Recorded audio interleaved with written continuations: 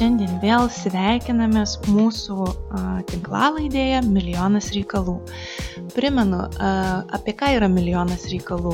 Milijonas reikalų yra apie tai, kuo gyvena tėvai, kuo gyvena būsimi tėvai arba jau susilaukę vaikučių, apie tai, kas gali būti įdomu planuojant nėštumą ir kas gali būti įdomu auginant vaikus. Taip pat norisi priminti ir tai, kad mus galite klausyti ir sekti YouTube kanale, Spotify platformoje ir žinoma visą informaciją gauti sekant mūsų socialiniuose tinkluose. Šiandien mes sveikinamės su ypatinga viešnia, tai yra akušere, dula ir lektore Agne Škudiene. Labas, Agne. Labas, Eglė.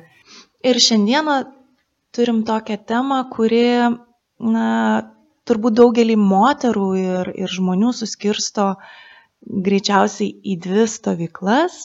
Ir tema, kuri kelia daug diskusijų, kelia daug nuomonių ir daug emocijų. Šiandien kalbame su Agne apie gimdymą namuose. Agne, norėčiau tavęs paklausti apskritai, kodėl tu esi šioje temoje? Istorija, sakyčiau, tokia vingiuota, bet kelias labai kryptingas visada mane vedė turbūt į šitą temą, nes nuo tokia pre istorija, tai kad aš apskritai, kai galvojau, kur stosiu dar mokykloje, galvojau turbūt į mediciną, o kas medicinoje, tai man įdomu gimdymai. Ir tada aš dar nežinojau, kad yra apskritai tokia specialybė kaip akušerė, nes galvojau, tai čia tik tai gydytojai akušeriai ginekologai egzistuoja. Ir tada mane truputėlį taip neramino, nes man neįdomu, ten vėžių operavimas, kažkokių problemų sprendimas, ligų ieškojimas, manęs netraukia visiškai, mane traukia būtent gimdymai. Ir truputėlį aš tada nuo tos medicinos taip atšokau, tada įstojau mokytis biologiją ir taip sutapo, kad, žodžiu, įtraukė mane, taip žmonės susidėliojo tokia aplinka, kad aš tada besimokydama biologijos sužinojau, kad yra žmonių, kurie gimdo namie. Man tai buvo toks visiškai nauja patirtis, visiškai naujas mąstymo būdas pasikeitė, aš susiradau, turbūt garsą galiu net ir įvardinti, pribuvėją Jurgą, kuri čia buvo daug metų ir teisiama ir paskui galiausiai išteisinta. Ir nuėjau pas ją į kursus, nesilaukdama, dar studijuodama biologiją. Jinai taip nelabai iš pradžių mane norėjo priimti, nes nei čia aš laukiuosi, nei čia ką, bet aš jai papasakau, kodėl, kad mane domina šitą temą iš darbinės pusės, o ne iš pačios asmeninės. Jinai mane priėmė ir turbūt galiu pasakyti tą žodį, sužavėjo. Sužavėjo idėja, sužavėjo ir Jurga pati kaip žmogus, aišku, bet ir ta visa mintis, kodėl gimdymai namie, kuo jie skiriasi nuo ligoninės. Aš tada supratau, kaip viskas ligoniniai yra vis tiek truputėlį labiau į personalo patogumą orientuota, o namie viskas yra dėl moters. Ir tada išsiaiškinau, kad yra tokia specialybė akušerija. Ir tada pabaigusi biologiją jau sąmoningai stojau tiesiai į akušeriją su ta mintim apie gimdymus namie. Ir visi mano darbai, kokius ten reikėjo daryti, nesvarbu kokioj ten temoj, bet jie būdavo kaip nors pritempti iki gimdymų namie. Jeigu tai farmakologijos kokį nors reikia referatą parašyti, tai žodžiu vaistai, kurie gali būti naudojami gimdyme namie. Ten, ir visos temos, ten tiesiog etika kažkokia, tai žodžiu iš gimdymų namie. Ir aišku, baigiamasis irgi mano buvo apie gimdymus namuose ir apie moteris Lietuvos turinčias tokią patirtį ir jų vertinimą, kaip jos vertina savo gimdymą, kokios tos išeitis buvo. Tai gavau 10. Tai štai iš kur yra tos visos žinios apie ląstelę, apie gyvybės pradžią, apie patį mažiausią gyvybiškai egzistuojantį kažkokį organizmą, apie kurį tu kalbi ir savo paskaitose. Tai reiškia, biologijos žinios čia irgi padėjo tokį didelį pamatą. Nuo biologijos į akušeriją išėjai ir dabar kalbant apie tave galima sakyti, kad yra 3 tokie stiprūs pamatiniai stovai, kurie laiko tave, tai esi ir medikas, akušerė, esi ir dula, ir apie moterį, apie moters emocinį palaikymą, ir esi mama, turi 2 vaikučius ir pati gali būti šitoje temoje iš įvairių pusių. Bet pradžioje gal pakalbėkim apie tai, koks visgi yra reglamentavimas šiuo metu Lietuvoje. Kyla daug klausimų, ar tai yra draudžiama, ar tai yra leidžiama, ar tai yra kažkaip nelegalu, ar tai yra slapta, o galbūt tai jau yra sureguliuota, tik tai daug kas to nežino. Niekada nebuvo draudžiama moteriai gimdyti namuose. Moteris, šeima visada galėjo tą rinktis. Tas legalumas, nelegalumas atsiranda to personalo klausimą sprendžiant, nes dabar atsiradęs tas įstatymas gimdymo namuose, jisai įteisina, kad mes kaip medikai turim teisę eiti į gimdymą namuose. Anksčiau tai mums medikams buvo nelegalu teikti paslaugą ne asmens sveikatos priežiūros įstaigoje. Moteris, šeima gali rinktis tą ir tai niekada nebuvo draudžiama ir dabar taip vyksta, nors faktiškai dar nei viena asmens sveikatos priežiūros įstaiga nėra išsiėmusi tos specialios gimdymui namuose licenzijos, bet turbūt daug kas žino, kad ir po šiai dienai žmonės gimdo namie, bet ta pagalba, kurios dažniausiai vis tiek žmonės kažkokios turi, tai jinai yra arba nekvalifikuota, tai reiškia, kad padeda žmonės neturintys medicininio išsilavinimo, arba tie, kurie rizikuoja savo licenciją ir žodžiu, tai yra slapta, niekam neprasitariant ir ten kartais buriama istorijos, kad niekas nepadėjo, vyras pagavo vaiką ir taip toliau, nors dažniausiai tai yra vis tiek kažkoks žmogus. Siekiant apsaugoti tą asmenį, kuris padeda, yra tokia apgaubta tom visom paslaptim ir toks truputėlį, matyt, nuima orumą nuo to gimdymo, kai yra tiesiog žmonės sako, aš noriu pasakyti, kas man padėjo, aš noriu pasidžiaugti to žmogum, aš noriu jam viešai padėkoti, bet negaliu. Tada visgi reikia suprasti, kad greičiausiai šeimos, kurios turėjo sėkmingą patirtį gimdymui namuose, jos lieka paslaptyje, jos nekalba apie tai, jos nesidalina tą patirtimi, o visgi į visuomenę iškyla, visuomeniai tampa žinomos tos istorijos ir tie atvejai, kurie kažkaip nepasisekė ir baigėsi gana liūdnai. Ar tu galėtum įvardinti, galbūt jau yra įvykęs precedentas ar bent vienas atvejis, kada gimdymas namuose vyko su jau oficialiaja priežiūra ir oficialiuoju keliu? Nėra, nes ta licencija, ta galimybė suteikta, aš dabar bijau metus sumaišyti, nes 19 sausio 3, man atrodo, tai buvo. Bet problema yra kame, kad sudėti tokie saugikliai, kurie tarsi ir logiški, kad moteris, šeima sutartį pasirašo ne su konkrečia akušere, nes į gimdymus namuose tam įstatymai yra akušerė, ne gydytojas akušeris ginekologas, o akušerė, ne su konkrečia akušere, nes mes Lietuvoje neturim tokios kaip profesijos laisvoji akušerė. Žodžiu, aš savarankiškai negaliu dirbti pati savo. Aš turiu, kad galėčiau teikti medicininės kažkokias manipulacijas, aš turiu priklausyti asmens sveikatos priežiūros įstaigai. Tu įvardijai manipulacijas. Gal čia šiek tiek reikėtų patikslinti, kad manipulacija šiuo atveju kažkokia medicininė intervencija, medicininė procedūra ir panašiai. Taip suprantu. Kažkokias intervencijas, kraujo paėmimą tą patį elementarų, aš negaliu tiesiog, nors aš aišku moku tai padaryti, bet aš negaliu to padaryti savo vardu, aš turiu tai padaryti kažkokios įstaigos vardu. Tai šeima turi sudaryti sutartį su kažkokia asmens sveikatos priežiūros įstaiga, kuri turi gimdymų namie licenciją. Tai šiai akimirkai dar nei viena asmens sveikatos priežiūros įstaiga nėra nei pateikusi dokumentų, nei išsiėmusi tokios. Ar tai reiškia, kad medicininė įstaiga to nenori daryti, ar neatsirado šeimų, kurios norėtų pasinaudoti tokią galimybę? Aš manau, šitos abidvi priežastis yra.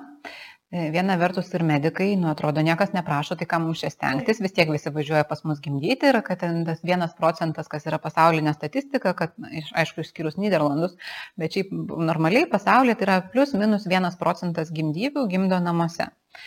Tai dėl to 1%, žodžiu, čia mums kaip ir neapsimoka šitiek stipriai vargintis ir šitaip rizikuoti, nes daugeliu medikų tai atrodo siaubinga, nehigieniška, baisu ir čia iš vis čia neįmanoma. Ir suprantama, kad čia yra kaip ir 21 amžius, o mes tarsi staiga persikeliam atgal ir į tokį tarsi prieš kelius šimtus metų egzistavusi gimdymą be medicinos darbuotojų ir be mediko priežiūros. Bet kita mintis, tai irgi turbūt aš norėčiau užtransliuoti ir moterim ir pasakyti, kad jeigu jūs laukitės ir bent jau svarstot tą galimybę gimdyti namie, arba tiesiog norėtut, kad būtų Lietuvoje greičiau šita galimybė, galbūt net ne pačios, nes jūs niekam neįsipareigojat, bet parašyti įstaigai, bet kokiam akušerijos skyriuje, galbūt net ir visiems Lietuvoje, tokį kreipimąsi ir užklausimą. Ar jūs suteiktumėte tokią galimybę, kad įstaigų vadovai žinotų, kad poreikis yra? Nes dabar niekas nesikreipia, niekas neprašo ir atrodo, kad to poreikio nėra. Tai niekas neįpareigos tos moters gimdyti namuose, galės bet kada apsigalvoti ir atėjus gimdymo momentui važiuoti į bet kurį gimdymo stacionarą ir niekas ten jai kažkokių tai sankcijų dėl to neduos, kad tu čia norėjai namie, o dabar atvažiavai čia. Tikrai ne. Ir nepriimsim. Taip, tikrai taip nebus, bet bus toks truputėlį matysis poreikis. Nes dabar viskas vyksta taip pat slaptai. Kaip ir anksčiau susiranda moteris kažkokią pagalbininkę. Slapta su ja susitarė, slapta pagimdo, tada tik tai jau pagimdžiusios vaikelį arba nuvažiuoja gimdymo namus, kad ten jį užregistruotų paprastąją tvarką, arba per savo asmens sveikatos priežiūros įstaigą, per savo šeimos gydytoją. Irgi tai yra visiškai legali paslauga, visiškai normali, tvarka yra sudarytas ir seniausiai yra normaliai įgyvendinama, tik tai labai priklauso vėl nuo kiekvieno mediko dirbančio. Jeigu jam tai pirmas kartas ir jo asmeninis požiūris į gimdymą namuose yra pasibaisėtinas, tai aišku, kad žinau, kad šeimos sulaukia ir vos ne kažkokių tai vaikų teisėm grasinimų ir ten, kad jūs čia savo vaiką norėjot nužudyti, dėl to jūs gimdėt namie, tokių kaltinimų, tai aišku, kad tai yra nemalonu. Bet šiaip teisinis kelias jis yra puikiausiai sutvarkytas, jūs kreipiatės į savo šeimos gydytoją, pasakote, kad turim namie gimusi naujagimį, tada įstaiga sudaro gydytojų komisiją ir viskas yra lengvuoju būdu, lygiai taip pat išduodamas gimimo pažymėjimas. Ir kaip galima suprasti, kad patys žmonės prisibijo ir nežino, kaip ko užklausti, pas ką pasiteirauti, jie nežino, kaip visas procesas vyks ir galų gale jie bijo to vertinimo, kad kažkas juos gali įvardinti neatsakingais, neapdairiais, nesubrendusiais ir priėmusiais tokį tarsi neatsakingą sprendimą.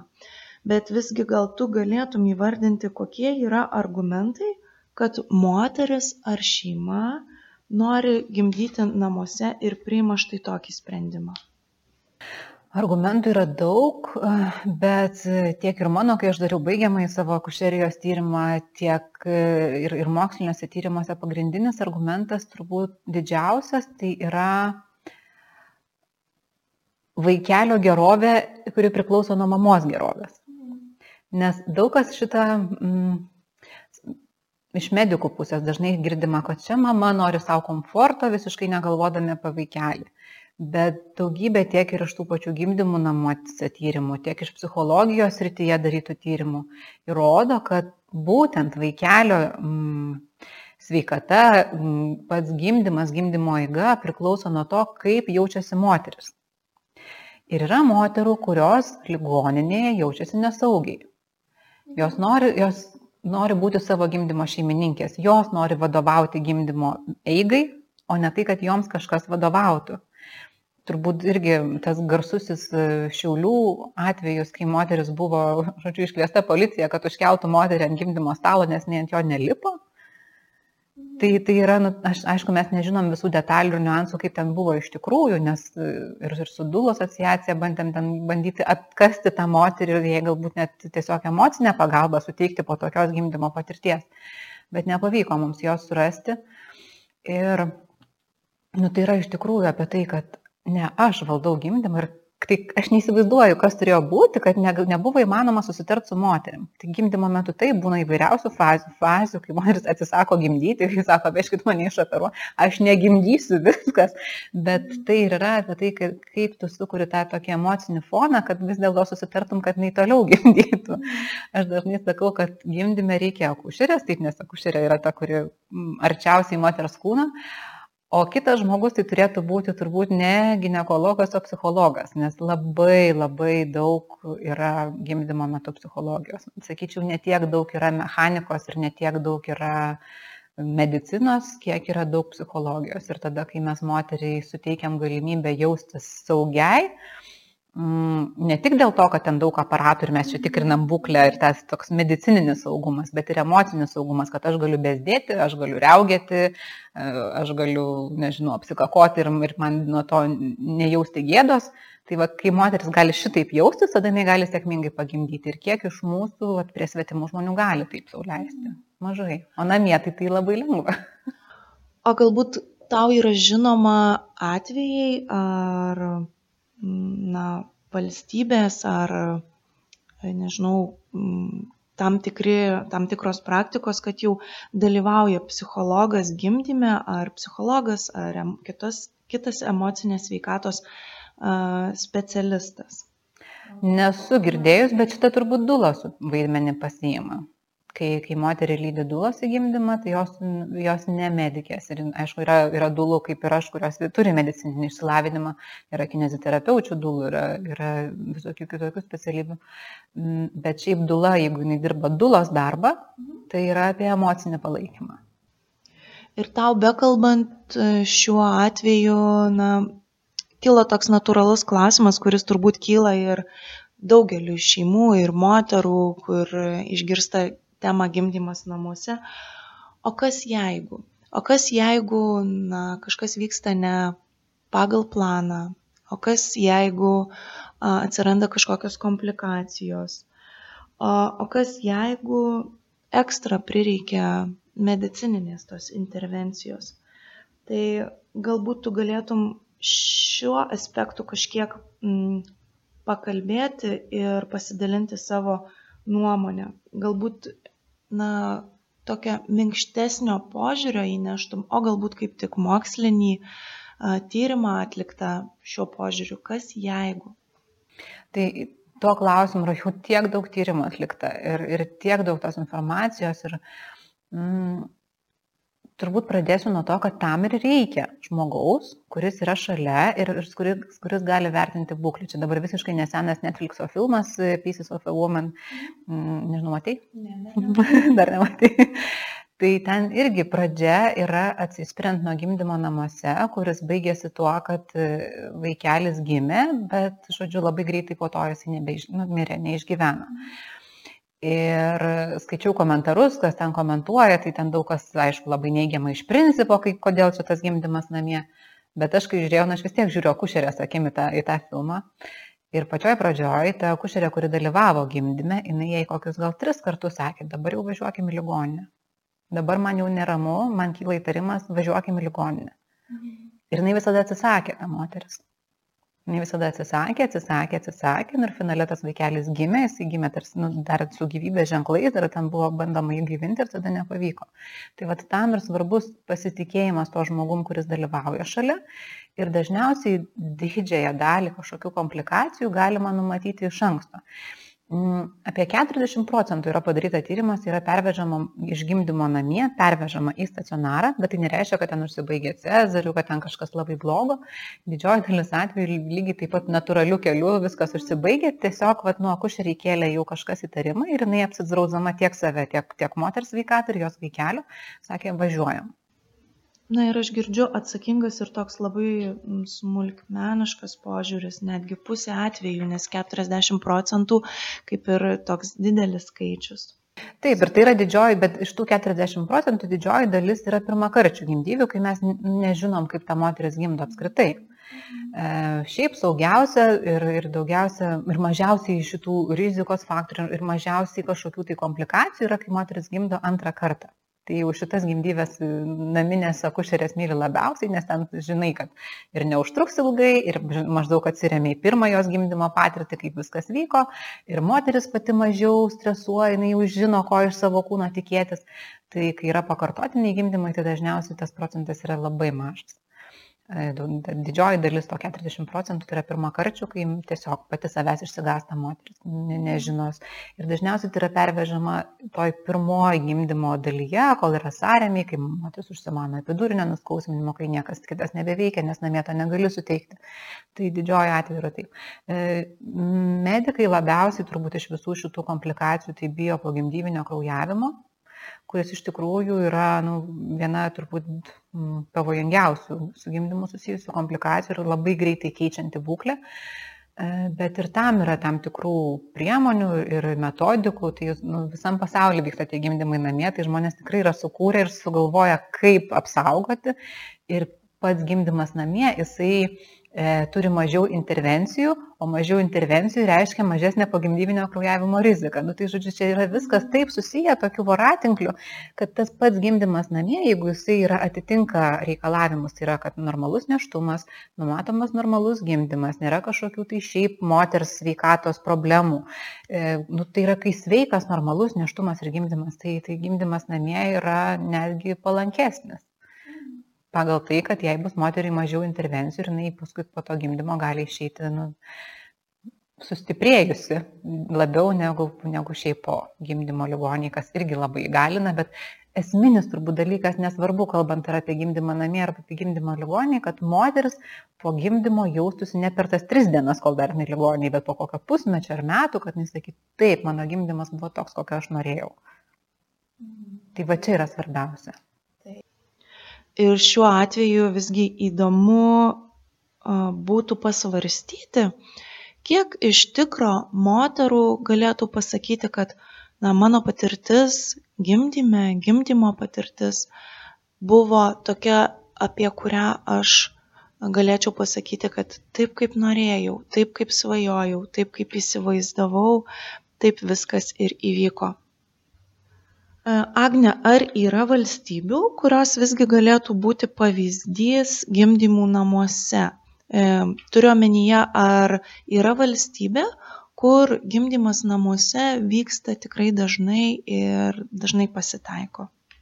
Tai pati didžiausia turbūt yra tokia pavyzdinė, tai Nyderlandai, nes ten niekada nebuvo nutrūkusi gimdymo namie tradicijų nuo pribuvėjų laikų.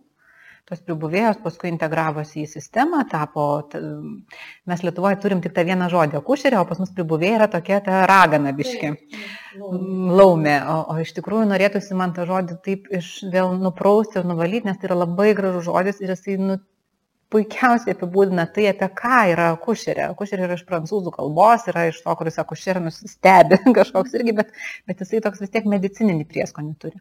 O pribuvėja yra ta, kuri būna prie moteris. Ir tos akušerės, kurios dalyvauja gimdymuose namuose, jos dažniausiai turi kokį mezginį pasiėmusios, kad maždaug pačios ramiai su viena akim stebi, kaip čia viskas vyksta, bet neblaško šeimos ir moters su savo, tai čia jums tą patikrinkim, dabar čia tą padarykim, dabar čia, Tai va ta, kuri pribūna šalia ir nesima kažkokių tai bereikalingų manipuliacijų ir intervencijų. Tai va, Olandija, Nyderlandai, reikėtų sakyti, tai pas juos ta tradicija niekada nebuvo nutrūkusi ir iki dabar jau dabar šiek tiek mažėja tie skaičiai, nes pasaulis modernėja, nori tiesiog jaunas moteris tampa tokios, nežinau net kaip įvardinti, bet tiek pasaulio, tiek filmai, visi tų gimdymų namie yra labai mažai. Ir mūsų suformuoja aplinka tokia, kad jau ir Olandijoje šiek tiek tų gimdymų namie skaičius mažėja, viskas pereina į ligonines, bet vis tiek ir dabar yra virš 20% gimdymų namuose. Kas 5 moteris civilizuotojo valstybėje renkasi gimdymą namie. Tai yra labai labai didelė dalis procentais ir tai yra net 20%. Ir iš tikrųjų mes, kai kalbėjom su specialistais ir klausėm, ką pakalbinti apie gimdymą namuose, ir visi nukreipė į tave. Kaip tu manai, kodėl daug kas rekomendavo pakalbinti tave ir kokios priežastys būtent nulėmė tai, kad šita tema yra tau artima? Tai aš manau, kad tos kelios yra priežastys ir viena iš jų tai, kad mano tikslas yra, kad mes pagaliau turėtumėm tos gimdymus namie iš tikrųjų, ne tik pagal įstatymą, nes tas įstatymas irgi jisai atsirado po to, kai lietuvės moteris, remdamosis Vengrių patirtimi, nes Vengrijai buvo akušere ginekologė, kuri dalyvaudavo gimdymuose namuose, buvo po vieno nesėkmingo gimdymo, tiesiog ateita į jos darbo vietą, jinai areštuota ir gavo net ir kalėjimo 2 metus, jinai ir licenciją 10 metų prarado, tai šiemet jinai turėtų atgauti savo licenciją. Ir, tos Vengrės kreipėsi ir į žmogaus teisų teismą, kad, nesudaroma galimybė moteriams oriai gimdyti namuose. Ir Strasbūras patvirtino, kad taip, kad turėtų būti tas galimybė sudaroma ir tada lietuvės moteris šito pasinaudodamas irgi kreipėsi lygiai to pačiu klausimu, kad ir Lietuvoje nėra sudaroma ta galimybė. Tai tada Lietuvos sveikatos ministerija susisgrėbė, kad gali būti, kad teks mokėti didelės baudas ir čia teisintis ir patirti gėdą ir labai greituoju būdu subūrė tą komisiją, kuri ten irgi kelis metus ginčijosi ir svarstė ir kaip čia, kad mes galėtumėm dokumentą, kad gimdymai namuose yra reglamentuoti Lietuvoje, kad dokumentą turėtumėm.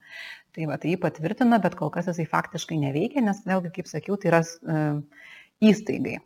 O įstaigos, jos kaip ir neturi poreikio. Tai mes dabar su viena kolegė jau vakar gavom įstaigos licenciją ir antras mūsų kelias bus, kad po to, kai dabar mes jau turim kaip asmens sveikatos priežiūros įstaigą, tai šiuo metu jau bus galima čia šiom dienom jau pradėti skelbti ir kviesti moteris lankytis kaip moterų konsultacijų nėštumo metu po gimdymo, bet šita mūsų įstaiga ir teigia dokumentus jau ir gimdymų namuose licencijai gauti. Tai bus galima su mūsų įstaiga sudaryti sutartį ir tada mes ateisime į gimdymą namuose. Įdomu. Gerai. Užtenka apie reguliavimą, pakalbam apie tai, kas visiems smalsu ir įdomu. Tu turi 2 vaikus. Papasakok apie savo gimdymo patirtis ir kur gimė tavo vaikai. Mano abu vaikai gimė namie. Vienas Kaune, kitas Vilniuje, bet abu namuose. Kiek metų gimė tavo vaikai? Vyresniai dabar visai neseniai suėjo 7, o mažiukui Liepa bus 3. Kokios tavo gimdymo patirtys? Aš gimdžiau taip, kaip aš norėjau. Aš apie tai ir klausiu. Galbūt gali pasidalinti iš to, ką patyrei namuose. Jo, čia man iš karto oksitocinas vėl, skiriasi, nes, taip gerai, taip gerai. Ir kai laukiausi antrą kartą, aš galvojau, taip, jau pirmo metu jau nebedaryčiau to, ką dariau pirmo gimdymo metu, bet po jo aš jaučiausi, tuo metu man visko to, kas tada įvyko, man viso to reikėjo ir tai man buvo, aš nejaučiu jokios nuoskaudos, kad kažkas buvo ne taip. Tuo metu viskas buvo taip, tiesiog antrą kartą daryčiau kažką biškai kitaip. Tai pirmas gimė, nežinau, čia pasakoti detalės. Kiek tau norisi, turbūt kiek įdomu būtų girdėti, gal daugiau detalės tai, kaip tu jauteisi, kaip tau. Tai pirmasis mano gimdymas buvo man toksai ir lauktas, ir truputį vis tiek staigmena, nes, kaip akušerė žinojau, kad ten turi būti tam tikri ženklai, kurie mane nuteiktų, kad aš jau čia turiu laukti, tai nieko iš tų ženklų aš nesulaukiau, tiesiog vieną rytą apie kokią 11 valandą suvokiau, kad jau gimdau, kad jau čia ne šiaip kažkokie paruošiamieji ir ne kažkokie įspėjamieji ženklai, čia jau man tiesiog ėmė ir prasidėjo gimdymas. Tai tas truputėlį taip nustebino ir tada dar skambinau vyrui ir jisai nekėlė ragelio, ten darbe, man panika, bet paskui galų gale šiaip netai pakėlė, tai ten gal pirmą pargrįžo jau namo ir mes buvom susitarę su gydytoja, turbūt aš jau turiu tą turbūt privilegiją pasidžiaugti ir padėkoti gydytojai Bangai, kurios jau nebėra tarp gyvųjų, ir mes buvom su ją susitarę, kad jinai man padės.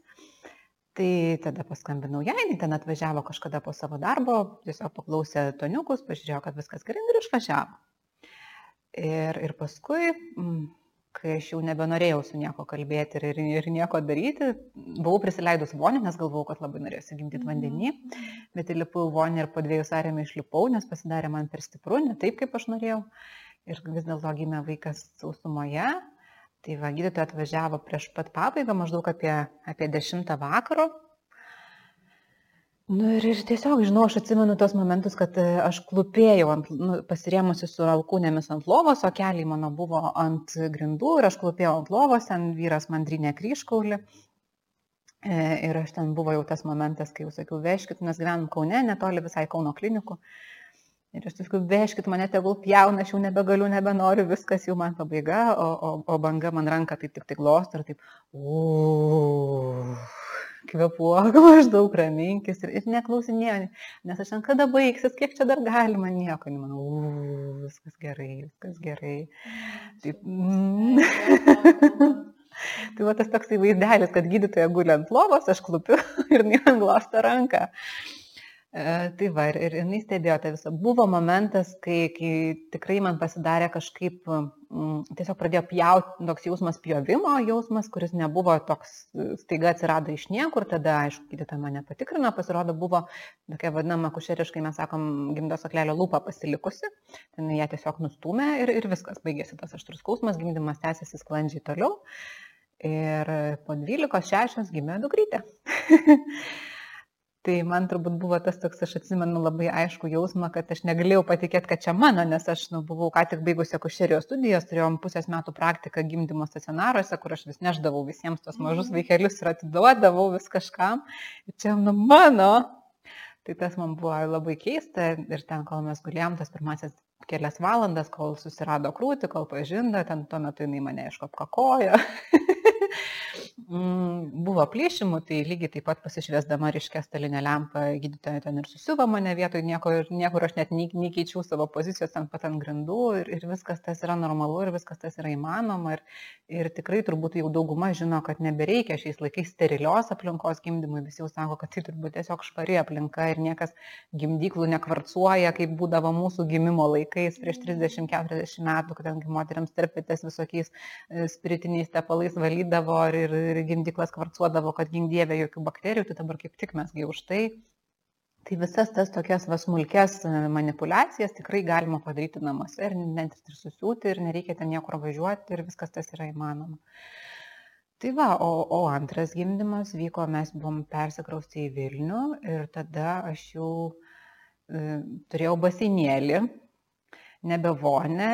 Ir man buvo labai gerai tam baseinėlį, aš atsimenu irgi vėlgi tą savo jausmą, kad aš kaip kokia gyvatė ten ragausiu tam baseinė iš visų pusių skersai išilgai ir paskui ten, kai vyras irgi lipo, kai aš ten visai už jo ir kandau ir spaudžiau ir visa kita. Ir tada buvo, kad vaikelis gimė vandenį ir aš jį pati pasigavau.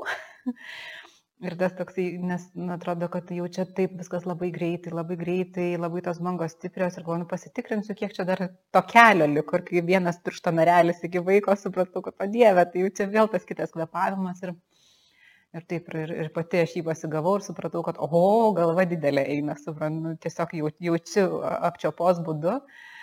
Ir plyšimas buvo, bet jis buvo visiškai miniatiūrinis ir aš žinau, kad jisai greičiausiai net ne su galva tas plyšimas įvyko, būtent su petuku, nes galva gimė tikrai labai švelniai ir gražiai, kai jau buvo petukai, aš pati iš jėgos stipriau tiesiog pastūmiau ir gali būt, kad ten tas įvyko. Tai mes tada nieko net nesiuvom, nieko nedarė, nes tai buvo vienoje vietoje nedidelis ir nors vaikas gimė 4 kg 200 gramų. Ir tau nesant labai didelės struktūros moteriai. Iš tikrųjų, tai taip yra daug ir tiek daug jausmų patiri tavęs klausant, kur atrodo viskas tiek daug vaizdo ir tiek daug emocijų turi. Bet, žinai, paklausius galima sakyti, bepigu tau sakyti, nes tu esi medikė ir tau drąsu. Bet ar iš tikrųjų tada gimdant namuose žaidžia, kad tu esi medikas, ar tu lieki gimdanti moteris su palaikymu ir laukianti vaiko? Kaip šitoj vietoj? Pirmą kartą gimdant, tai tikrai aš nesijaučiau visiškai medikė, nes aš tikrai nežinau, ko tikėtis iš savo kūno ir man būtent gydytoja banga, jinai buvo tas, kad žinau, kad jeigu kažkas, tai jinai man pasakys ir aš jos klausysiu ir mes tikrai važiuosim į ligoninę, nes čia net klausimų dėl to nebuvo, kad aš čia kategoriškai prieš ligoninės jokių būdų ne. Antro gimdymo metu to proto truputėlį jau buvo daugiau. tokio akušerinio, bet čia turbūt šiaip apskritai yra, kai moteris pakartotinai gimdami, jau kai žino iš savo kūno, ko tikėtis, tai to loginio mąstymo kažkaip išlieka turbūt daugiau. Bet kokiu atveju, tai žinoma, kad norisi visą tą nusimti, tą protą ir jį atiduoti kažkam, nes, kaip aš ir kursuose sakau, reikia išjungti tas loginės smegenis tam, kad veiktų tos gyvūniškos smegenis. Ir kai gimdai iš tų gyvūniškų smegenų nieko negalvodama, tada taip. Antro gimdymo metu man buvo, kad man ilgiau neatsidalino placenta. Tai buvo beveik turbūt 2 valandos jau praėjo, kol jinai dar neatsidalino. Tai mano tos akušerinės smegenys jau sakė, kad jau nueik, jau atnešk man oksitocino ir suleisk, nes jau kai aš ten pati bandžiau padaryti gimdos masažą savo, tai yra sudėtinga, nes yra skausmas lenktis. Ir kai tu jį pajauti savo, nebegali daryti. Ir tada ta moteris, kuri man padėjo, tai tiesiog irgi sako, palauk, dar pabandom. Ir viską tą patį, ką aš savo dariau, tiesiog padarė man kitas žmogus. Ir ta placenta užgimė savaime natūraliai be vaistų. Tai vat, gal čia sakyčiau to, kad tik tai jau atsiranda kažkokio loginio, kur tu mąstai, kas čia gali būti, nes turėjau draugę, kuri tokį labiau dulos vaidmenį atliko gimdyme, tai jis sako, betgi tu nekraujuoji per tas 2 valandas, aš sakau, o man, žodžiu, taigi nebūtina, kad ten man kraujuotų, man ten gali vidinis būti kraujavimas per placentus, jau aš, žodžiu, visas tas galvoju, kas čia gali būti, nes jau buvo tikrai, jau kaip yra kokia gera valanda, gal 1,5, jau pradėjo taip užeinės arėmis, bet jau toks biškiai atsijunginėjai, jauti, kad jau ir paskui vėl praeina, vėl prakvepuoja, ten tas kojas masažuoja, saldžią arbatą girdo, kad tos energijos būtų, tai va tas toksai komfortas. Žinau, kad ir krikščioniški gimdymo namai tikrai ir pasiūlo ir po gimdymo ir arbatos, ir šiltos, ir jau daug kur tai irgi pradeda darytis normali praktika, nes kitose ligoninėse pagimdėjai 7, vakarienė buvo 6, tai iki ryto lauk pusryčių, viską. Tai va, čia tas toksai, kad vis tu neprarandi tos priežiūros ir kad vaikelis ant rankų, bet ir toliau tave vis tiek dar supuoja, laiko nepaleidžia, va tą arbatą, gamina pietus, pagamina čia pat, namie, tu niekur nereikia kažkaip tai, Ir tas džiaugsmas, kai aplink tave žmonės, kurios tu pasikvietei į tą gimtadienį, kurios tu nori matyti, kurie tau faina, kad jie yra šalia, kurios, sakau, tas turbūt svarbus momentas pagalvoti apie visiškai kūniškus procesus, kurie yra mūsų kultūros taip truputėlį užspausti. Man atrodo, iš Sapiens knygos labai gerai įstrigo ta citata, kad biologija suteikia galimybės, o kultūra draudžia. Tai apie viską mes ir gimdyti namuose, tai irgi biologiškai viskas mums yra įmanoma, bet yra kažkokie kultūriniai standartai, kurie čia kažkodėl tai uždeda tą štampą, kad ne. Tai lygiai taip pat ir gimdyme, kaip tas mano pavyzdys, kurį jau sakiau, jeigu galite pasituštinti, jeigu galite pabezdėti prie tų žmonių, tai vadinasi, yra tie žmonės, su kuriais jums galima gimdyti ir jūs jausitės gerai, nes viso to būna gimdymo metu. Ir jeigu dar apie tai kažkaip save galvoti ir nejaukiai jaustis, tai Bet kaip kalbėjau apie tuos kitus žmonės, klausimas, o kaip vyras? Ar jisai sako, jo, aš palaikau tave ir tai yra mūsų reikalas ir ar jisai daugiau davė pritarimą, ar jūs partneriškai tai žiūrėjot ir apskritai aš galvoju, stiprus vyras, jeigu atlaiko tokią patirtį. Tai mano vyras yra, jo šeimoje, jo tėtis yra gydytojas, brolis yra irgi biologiją baigęs ir chemiją paskui. Tai tokie labiau iš tos srities, bet jisai pats tai ne, jis ir kraujo biurus, jis sakė, kad virkštelės nekirps, bet taip kažkaip iki galo viskas nebuvo iškomunikuota ir gavosi, kad gydytojai jam įdavė žirlės ir sako, kirp, iš įpratimo, ir jisai kaip paklusnus žmogus, ir kirpo, bet dabar jau 7 metai praėjus dar sako, mane aš prisimenu ir man sutraukė viską, kaip ten tą virkštelę reikėjo kirpti, antrą gimdymo metu aš pati nusikirpau virkštelę. O šiaip tai visiškai jisai ten su tais dalykais ne, bet jisai labai tiesiog tikėjo manim ir sako, jeigu tu sakai, kad tai yra geriausia, kas gali būti tau ir mūsų vaikui, tai aš tavim tikiu ir aš tave palaikau. Tai jisai ėjo iš tokios pozicijos. Žinau, kad labai įvairių tų vyrų pozicijų būna. Yra tokių, kurie irgi labai stipriai lygiaverčiai domisi ir viską aiškinasi. Yra tokių, kurie prieštarauja. Tai gimdyti namie turi būti visapusiškai saugu. Negali būti, kad tas vyras, kuris prieštarauja, tada jisai ten išeina, kur nors išvažiuoja į kaimą, o tu jau čia kaip nors. Ne, tai turi būti visą laikį tas emocinis ir per nuotolį palaikymas, jisai turi jaustis. Gali nedalyvauti vyras gimdyme, bet jisai vis tiek turi palaikyti tą moterį ir tą sprendimą, nes tai yra šeimos reikalas, tai nėra moters reikalas. Labai gražiai pasakei. Aš esu pati mačiusi ir turbūt, kad daugiau moterų irgi yra matę tuos video, kur visi dalyvauja ir vyresni vaikai ir ten namuose net gyvūnai sėdi sustingę, laukia, kaip čia bus. Kaip su tavo dukrytė vyresnė buvo? Jis labai norėjo sudalyvauti brolio gimime. Svajojo apie tai. Ir, nes pas mane vis tiek yra tos lėlės, tie dubenys visokie, ten kaulinis, vis žaidžia, jinai viską žino, kaip čia kas vyksta. Irgi ten pilna tų YouTube'ės video yra mačius ir jinai labai norėjo sudalyvauti. Ir aš, sakiau, gerai. Bet gavosi taip, kad labai kažkaip, nežinau, taip susidėliojo, kad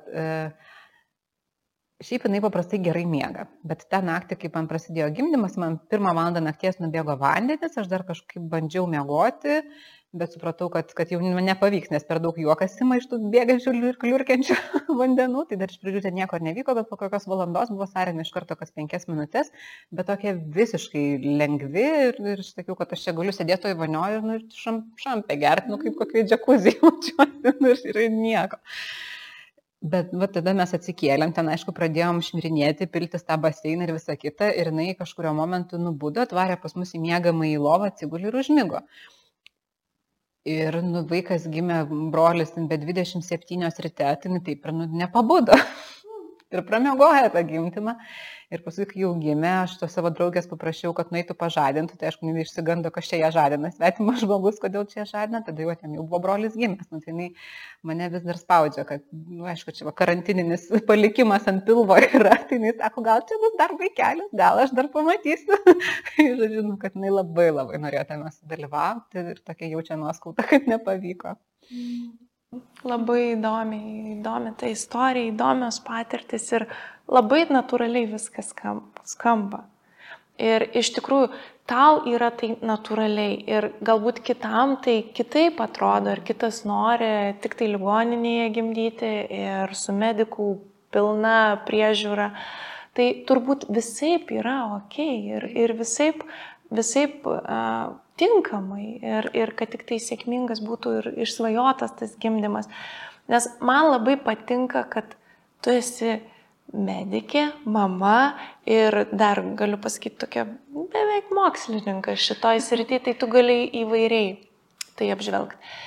Pabaigai norėčiau, kad nuo savęs kažką pridėtum. Tai nebus gal ten palinkėjimas, bet gal kažkas, kas galėtų sujudinti kokią nors mintį moteriai, priverstų susimastyti, pasvarstyti, ką tu norėtum pasakyti. Tokios 2 mintis iš karto kilo, viena tokia truputį medikalizuota, galbūt taip galėčiau sakyti, bet yra padaryti tyrimai, apskritai vertinant visas gimdyves, kad maždaug apie 80% moterų galėtų pagimdyti su 0 medicininių intervencijų. Ir visa ta akušerija, kurios visos tos manipuliacijos aparatai yra sukurti dėl 20% moterų. Ir taip viskas išsivertė, kad mes dabar turim atvirkštinį turbūt skaičių, kad gal 20% geriausių atveju pagimdo be manipuliacijų kažkokių medicininių intervencijų, kur yra tik tai iš tikrųjų ta gimdymo priežiūra, o ne gimdymo kažkoks vedimas iš medikų pusės. Tai iš tikrųjų, kad mes gebam, moteris, mūsų kūnai tam sukurti ir mes galim ir tai tam fiziologinių kažkokių tai barjerų yra tikrai labai nedaug. O kita mintis, ką aš norėjau, pradėsiant tą tavo, ką sakei, kad visur gimdyti yra okei, svarbiausia, kad moteris ten jaustųsi saugi.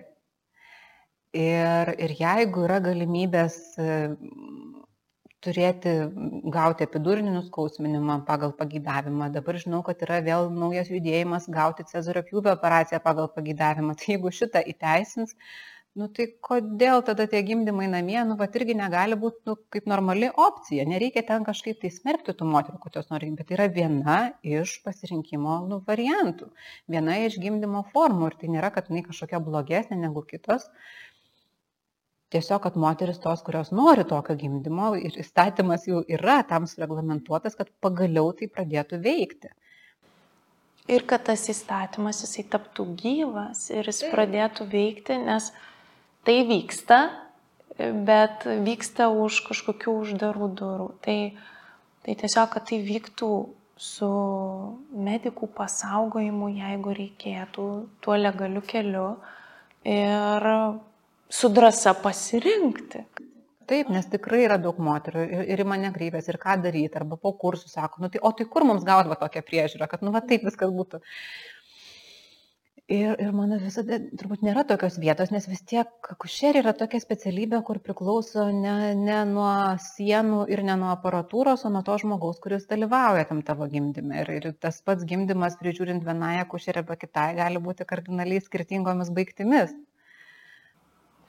Aš manau, kad po šito video tu dar sulauks irgi klausimų. Tai ką, Agne, daryti ir kur kreiptis ir kaip čia susiorganizuoti. Bet dabar jau galim gal čia sustoti ir jeigu matysim bus poreikiai, pratęsim po kurio laiko, kai galėsim papasakoti daugiau ir informuoti, kiek pasistumėjo šitas visas procesas mūsų valstybei. O jums ačiū, kad klausėt.